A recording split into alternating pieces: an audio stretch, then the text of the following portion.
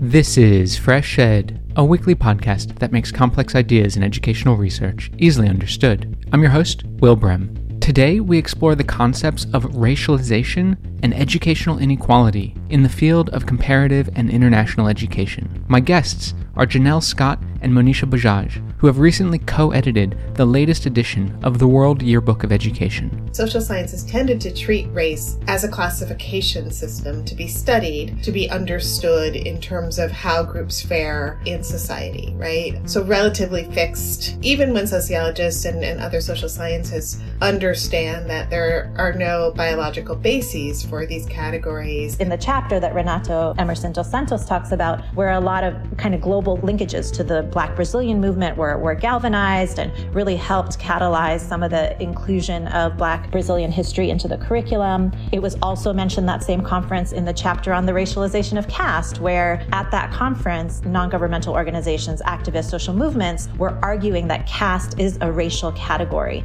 Janelle Scott is a professor in the School of Education and African American Studies Department at the University of California at Berkeley. And Monisha Bajaj is a professor of international and multicultural education at the University of San Francisco.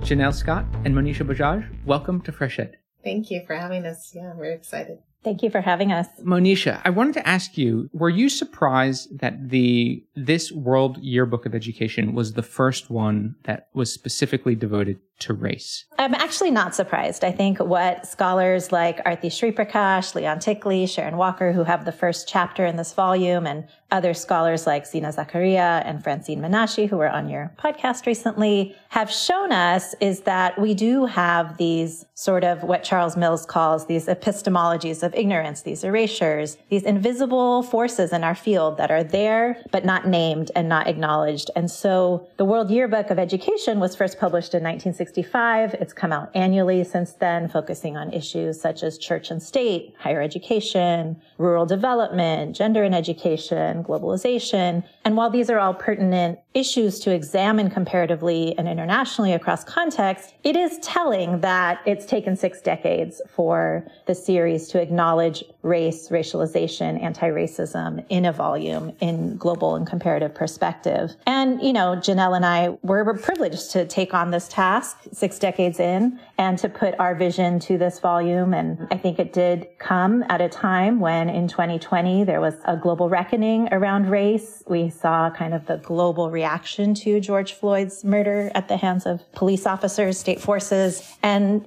I think a lot of movement in our field. The first comparative education review issue focused on racial justice and Black Lives Matter just dropped earlier this week. And I think there's a lot that's happening in our field that is giving voice to these erasures, these silences that are long overdue for us to examine. It's definitely a timely topic. I was very happy to see it when it came out. What I noticed right away, just from the title even, is that you didn't use the word race, you used the word racialization. And so, Janelle, could you tell me a little bit about what the difference is in your mind between race and racialization and why you privileged the latter in the title? Monisha and I agreed when we had our initial conversation about taking on this incredible project that while we think it's very important to continue to advance studies of race in social science research, what was much more interesting and conceptually generative was the concept of racialization. So really seeing what I think social science has tended, for the most part, not exclusively, social science has tended to treat race as a classification system to be studied, to be understood in terms of how groups fare in society, right? So relatively fixed, even when sociologists and other social sciences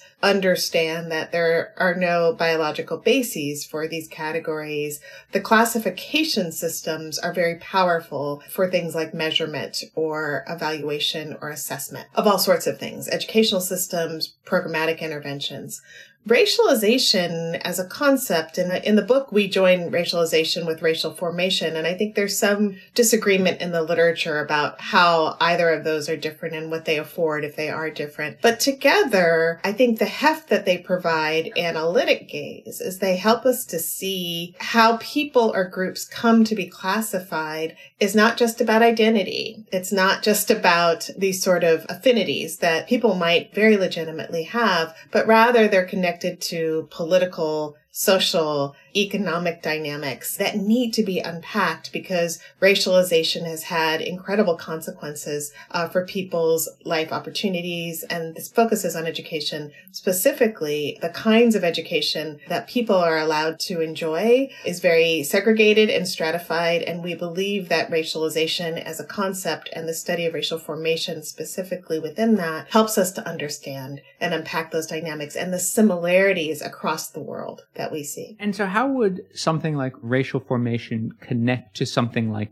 ethnicity or even nationalism, which I guess is a bit more difficult to even bound and understand, and it maybe slips more into an identity in that sense? I mean, if we think about ethnicity as I think it's traditionally thought about, it's sort of shared language, shared cultural practices, sometimes shared religion, or just overall shared customs. There are ways in which people lean very deeply into that and are very invested in ethnic identity. But ethnicities are also created through these forces of colonialism and enslavement, right? They have historical legacies that, in the words of Hartman, the sort of afterlives we're still making sense of. And so I think when we think about ethnicity and then related nationality, which is always, I think, intertwined with citizenship and who gets to be counted as a citizen of any given nation, but it also raises the question of how nations come to be in the first place. And in many cases, we know that nations were formed through violence. And so it's hard to unpack, even when these categories bring people, incredible joy and power in terms of their shared identity. It's really important to unpack how we got to these places and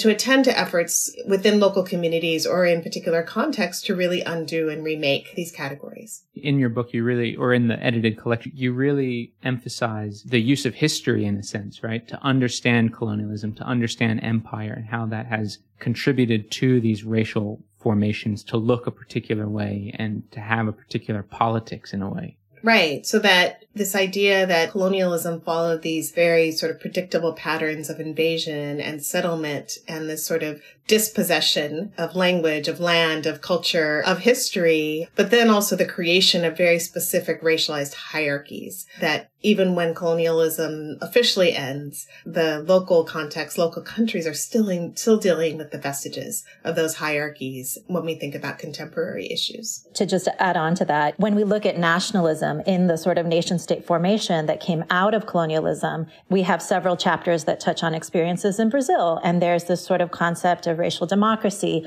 that erases folks' sort of racialization in the attempt to say, well, we're all part of this racial democracy, and these kind of color evasive attempts to de-race people in a way, like erase these kind of histories. And so what we're trying to do is bring that back into the conversation and look at these histories, look at these social processes that have created categories of racial formation, racialization across, and not assume, I think in the field of international and comparative education, there's this kind of belief that cross-national comparisons are the kind of the gold standard of what the field is about. And we're saying, well, actually, there's a lot of distinction and differentiation and experiences within and among nation states as well. So when you look at, for example, Brazil, you're going to have very different experiences across region, across different racial groups, across different histories and different moments, the incentivizing of European settlement that displaced indigenous folks, that also denied Afro-Brazilians rights that were then being offered to European settlers who were being incentivized to come. And so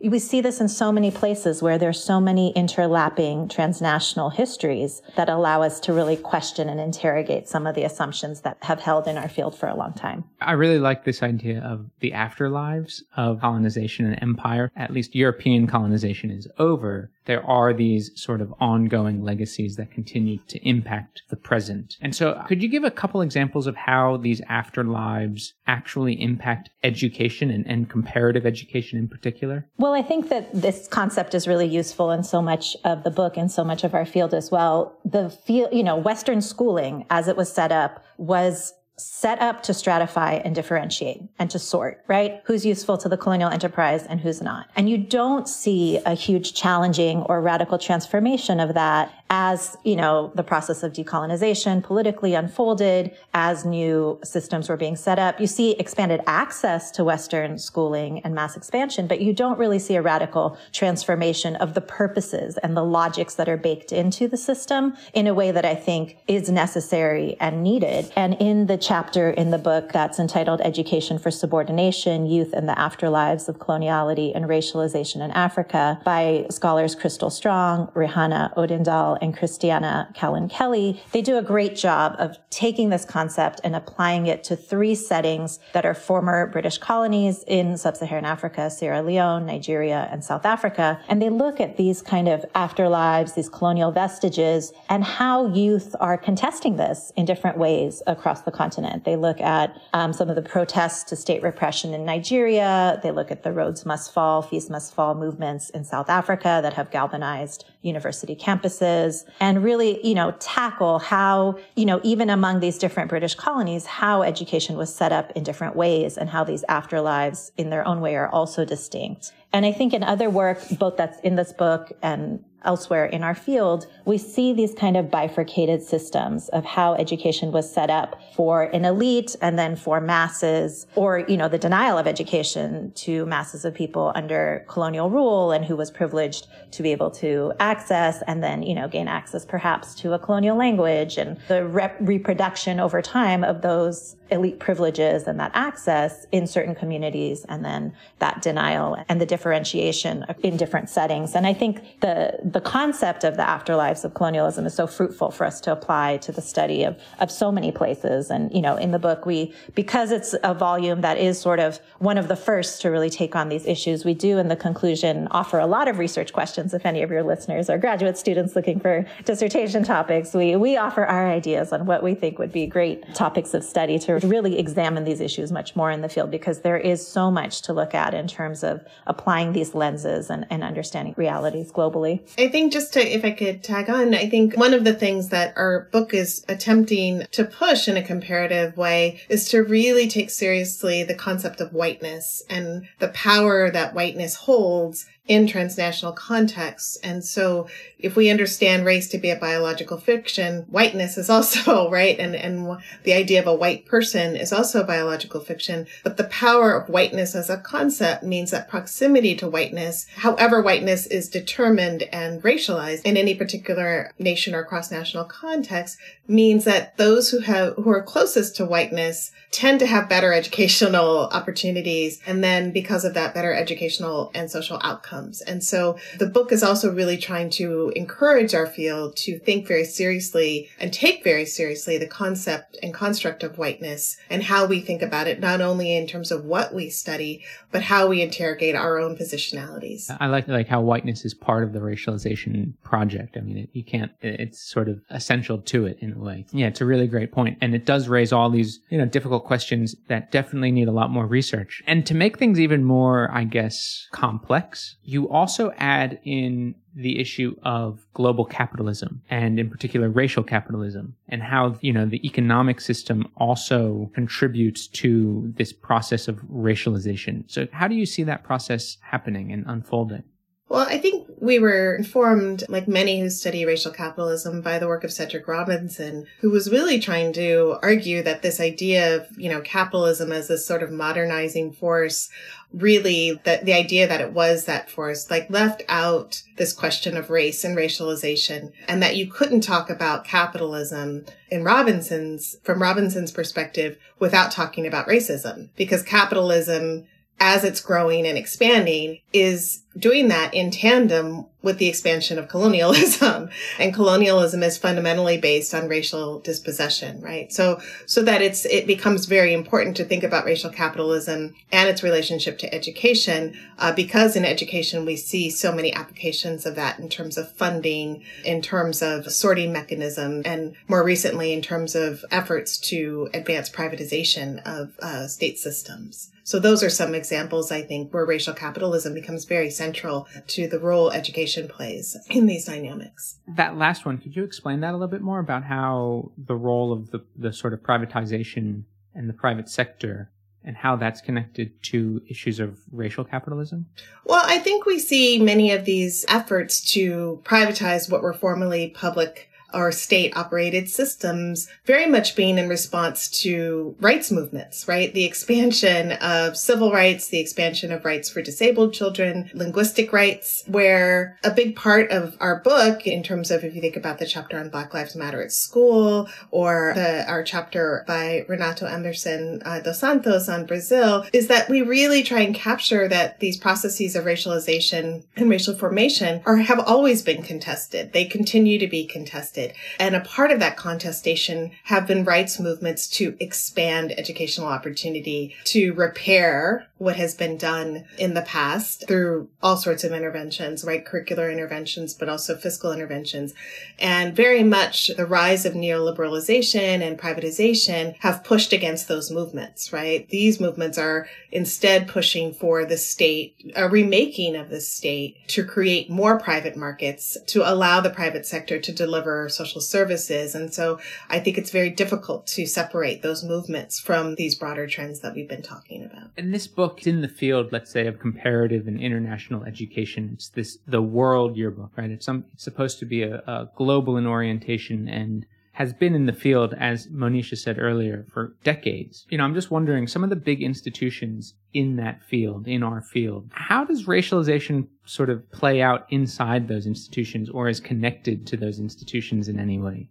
I think racialization at its core is shaped by social forces that have ascribed a racial character to systems like education, as Janelle was talking about earlier. So any processes of categorizing, ranking, marginalizing, those are imbued with racialized logics, right? So if you look at, so many colonial settings, Rwanda, how Hutus and Tutsis were differentiated using race science and eugenics of the time, measuring people's heads, their noses, et cetera, to decide who would get kind of colonial access and privileges. We have a chapter in the book on the racialization of caste in South Asia and how caste has existed for millennia, but that took on a different character under the colonial period where the British were taking censuses of people of different castes and kind of documenting them in a schedule of who was higher and lower, et cetera. It didn't mean that practice didn't exist earlier, but it just took on a different character under the colonial system. And so these institutions that we have, UNESCO, the World Bank, the United Nations, our academic organizations, CIS as a field, these are also imbued with racialized logics that existed at the time of their formation and the kind of baked in structures and ideas and ideologies that are there. And so I think what we are calling for, as many other scholars, as we mentioned, in the book and outside the book in our field, is to make visible where those racialized logics exist and how they operate. So, if we think about the international development field, the distinctions between local and international or expatriate staff, right? Who has a big Jeep and is rolling around with their, US dollar salary, and who's doing the work on the local rate and who's allowed access to different things. If we look at the United Nations, right? Who has veto power over efforts that are trying to be undertaken by, you can have 195 countries vote for something, but if it's vetoed by one of the Security Council permanent members, it's not going to happen. The IMF and the World Bank are, unlike the UN, not set up one country, one vote. They're set up to be the size of the economy determines how much vote you have. So the US and, Western Europe are always going to be a major force in that. And, we have so many examples of these structures of aid conditionality and things like that are racialized to their core when you look at them. When we think about them through these lenses, you can't unsee it once you see it. And I think for so long, our field has not wanted to look at these things. And when I think about work that Arthi Sriprakash and Leon Tickley and Sharon Walker and other folks are doing, it's about these erasures they're deliberate in a way, right? It's an obfuscation of naming ethnicity or saying, race is a U.S. issue without wanting to name it, even though it's there and it exists. And so much of how our field operates privileges people from the global north going and taking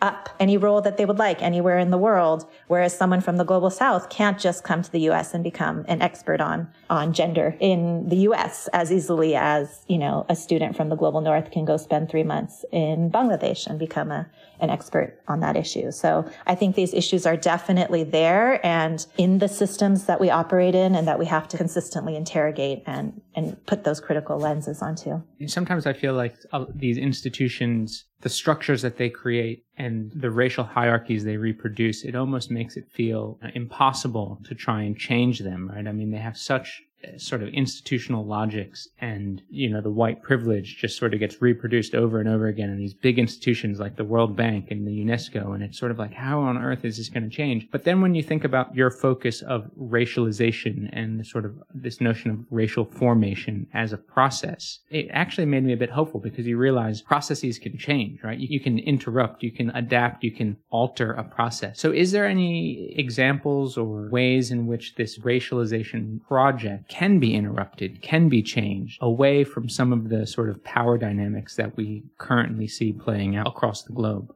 As you talk, well, Nelson Mandela quote comes to mind. It always seems impossible until it's done, right? So I think there have always been efforts to resist racialization processes that are steeped in white supremacist logics. In the U.S., it starts as early as Dred Scott case arguing for freedom and the right to citizenship. It's further manifested in the Plessy versus Ferguson case, where Homer Plessy, a mixed race man, is, suing the U.S. government against this one-drop rule about racial classification. And fortunately, that case went against Homer Plessy's arguments, but it upheld the construct of separate but equal until 1954. But what overturns separate but equal as a sort of state logic in the U.S. is Brown versus Board of Education, right? So as we think about these important moments of resistance and what they manifest in terms of possibility, I think we have to think historically. And then, in more contemporary contexts, we started our conversation talking about the murder of George Floyd by Derek Chauvin and his fellow officers in Minnesota in 2020. And the protests against racism in policing that ensued were not just in the United States. They were in at least 60 countries around the world.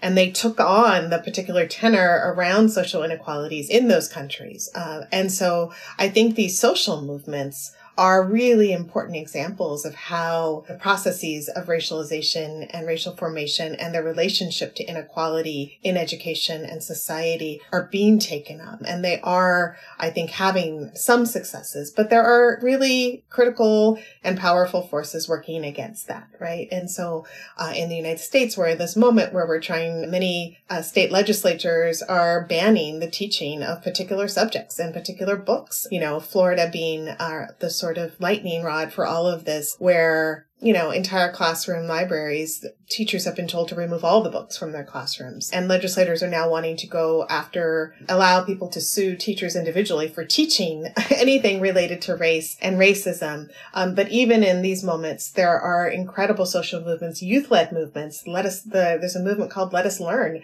where students are actively resisting this kind of racialization and racial formation attempt to work against understanding these processes. And so while I think there remain very deep and difficult challenges, the social movements that we see, the Black Lives Matter at School movement, for example, the movement to get rid of policing in predominantly Black and Latinx schools, these are all efforts. And some have realized some success and some are still in progress. And we get to either witness or participate in those efforts as well. And I'll add that in the book, we do talk about resistance quite a bit. There's several examples of resistance to these processes of racialization and the inequalities that ensue from these processes, right? And so there's historical examples where this kind of global solidarity has also fueled movements, right? In the chapter that was mentioned about Brazil and the Afro-Brazilian movement, there's mention of how some of these UN conferences where people can come together and share experiences, such as the UN Conference Against Racism, that was in 2001 in Durban, South Africa. It was a place in the chapter that Renato Emerson dos Santos talks about where a lot of kind of global linkages to the Black Brazilian movement were galvanized and really helped catalyze some of the inclusion of Black Brazilian history into the curriculum. It was also mentioned, that same conference, in the chapter on the racialization of caste, where at that conference, non-governmental organizations, activists, social movements were arguing that caste is a racial category and that the global community needs to understand it as such in order to be able to examine it and really be an ally to folks on the ground who were resisting these forms of discrimination. So I think these global movements in different moments moments have different ways of being connected and in conversation. And something that, the global community has allowed is a place where people can come together and say, oh, it operates like this here, and here's what we're seeing over there,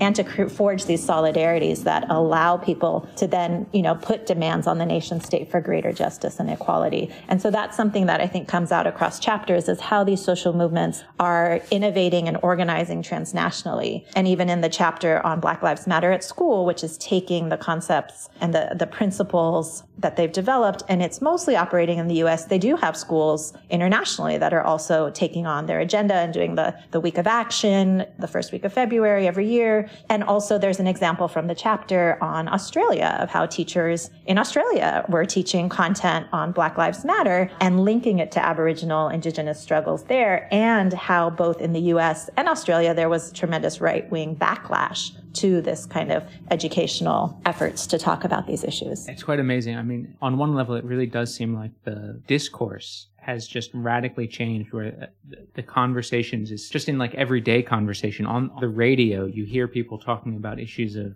racialization and Black Lives Matter. And even in the UK where I live, since I've been here, the conversation has just become so much more open in a way. And it's in a way that's, hugely powerful. I know there's a lot of sort of material issues that haven't been resolved and overcome, and there's structural issues that need to be resolved. But discursively, there seems to be this big change. I guess one of the things, because it's such issues of race and racialization are being talked about so frequently across so many academic disciplines in everyday language, it did make me wonder, what can comparative education offer this conversation on racialization? Yeah, I think it goes both ways. I think comparative education can offer lenses because we've learned how to look at things kind of globally and cross-nationally, which is so important for issues of race, racialization, anti-racist movements. And then reverse, right? What can the study of racialization and these issues offer comparative education and international education as a field? I think it goes both ways. There's a mutual learning that can happen. When we think about Pan-Africanism, it was, I'm taking some students to the International Peace Research Association meeting in May in Trinidad. So I've been assigning them some readings on C.L.R. James and, reading his work again and looking at just how deeply Pan-Africanism was formed in this global conversation. There, there's conversations between him and Kwame Nkrumah from Ghana at the time of the nation's founding, and, his work on the Black Jacobins about the Haitian Revolution. There's so much that historically scholars have done comparatively that we haven't necessarily considered in the field of international and comparative education as comparative work, because it's not looking at the nation state as a unit of analysis per se, and it's not looking at sort of state reported data or international PISA, TIMSS comparisons, et cetera, right? So I think there's much we can learn from that, and we can look at what tools we have as a field, and the fact that CIS and the global WCCES are such global organizations. How do we increasingly use those spaces that are not U.S. centric, like the way that some of the ARAs and the others that really focus on the U.S.? How do we use what we have to also advance these conversations? I do think that this volume, the new comparative education review issue, I was delighted to see that at CIS there'll be several presidential sessions looking at racial justice. These conversations are coming more into the fold. Yeah, I think there's so much that we can offer comparatively and draw on these legacies and traditions of some of these comparative solidarities and analyses that have existed. I think one of the chapters in the book that does this really nicely in looking at the possibilities and sort of the tensions in that work is by Susana Ress, Miriam Thangaraj, Upenya Maji, and Teresa Special, where they look at South-South internationalization projects in higher ed between Brazil and Lusophone African countries.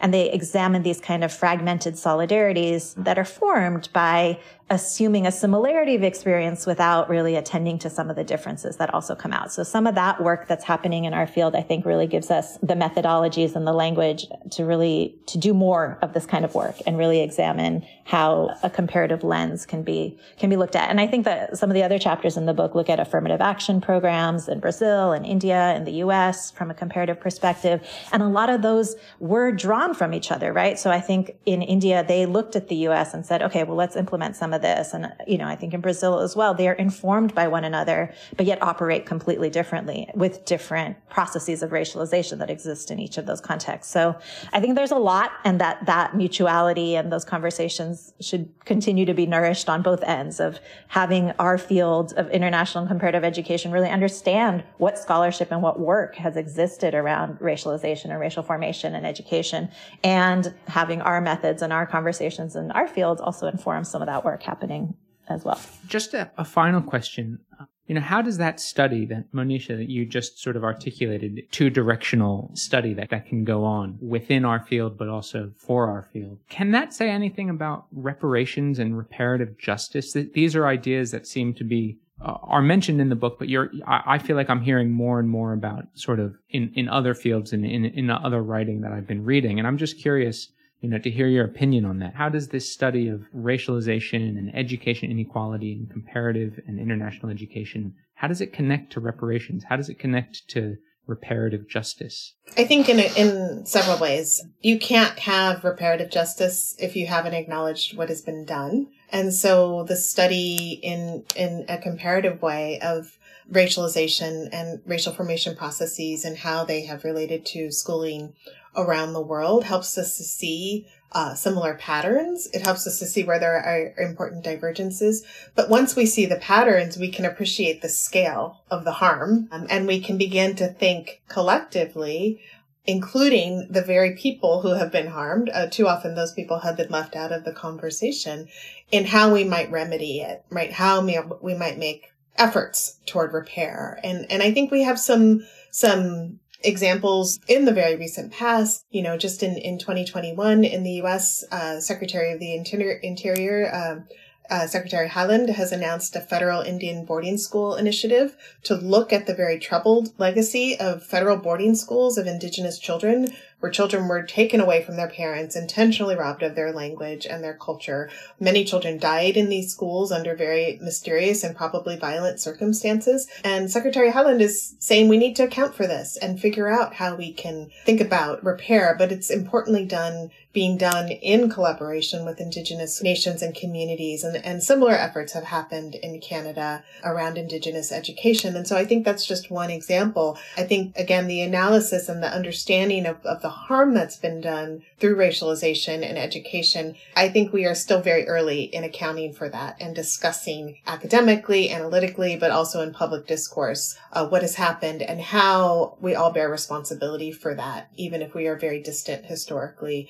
in terms of time from what actually was done. Well, Janelle Scott and Monisha Bajaj, thank you so much for joining Fresh Ed today. It was really a pleasure to talk, and congratulations on your new co-edited volume. Thank you, Will. Thank you for having us.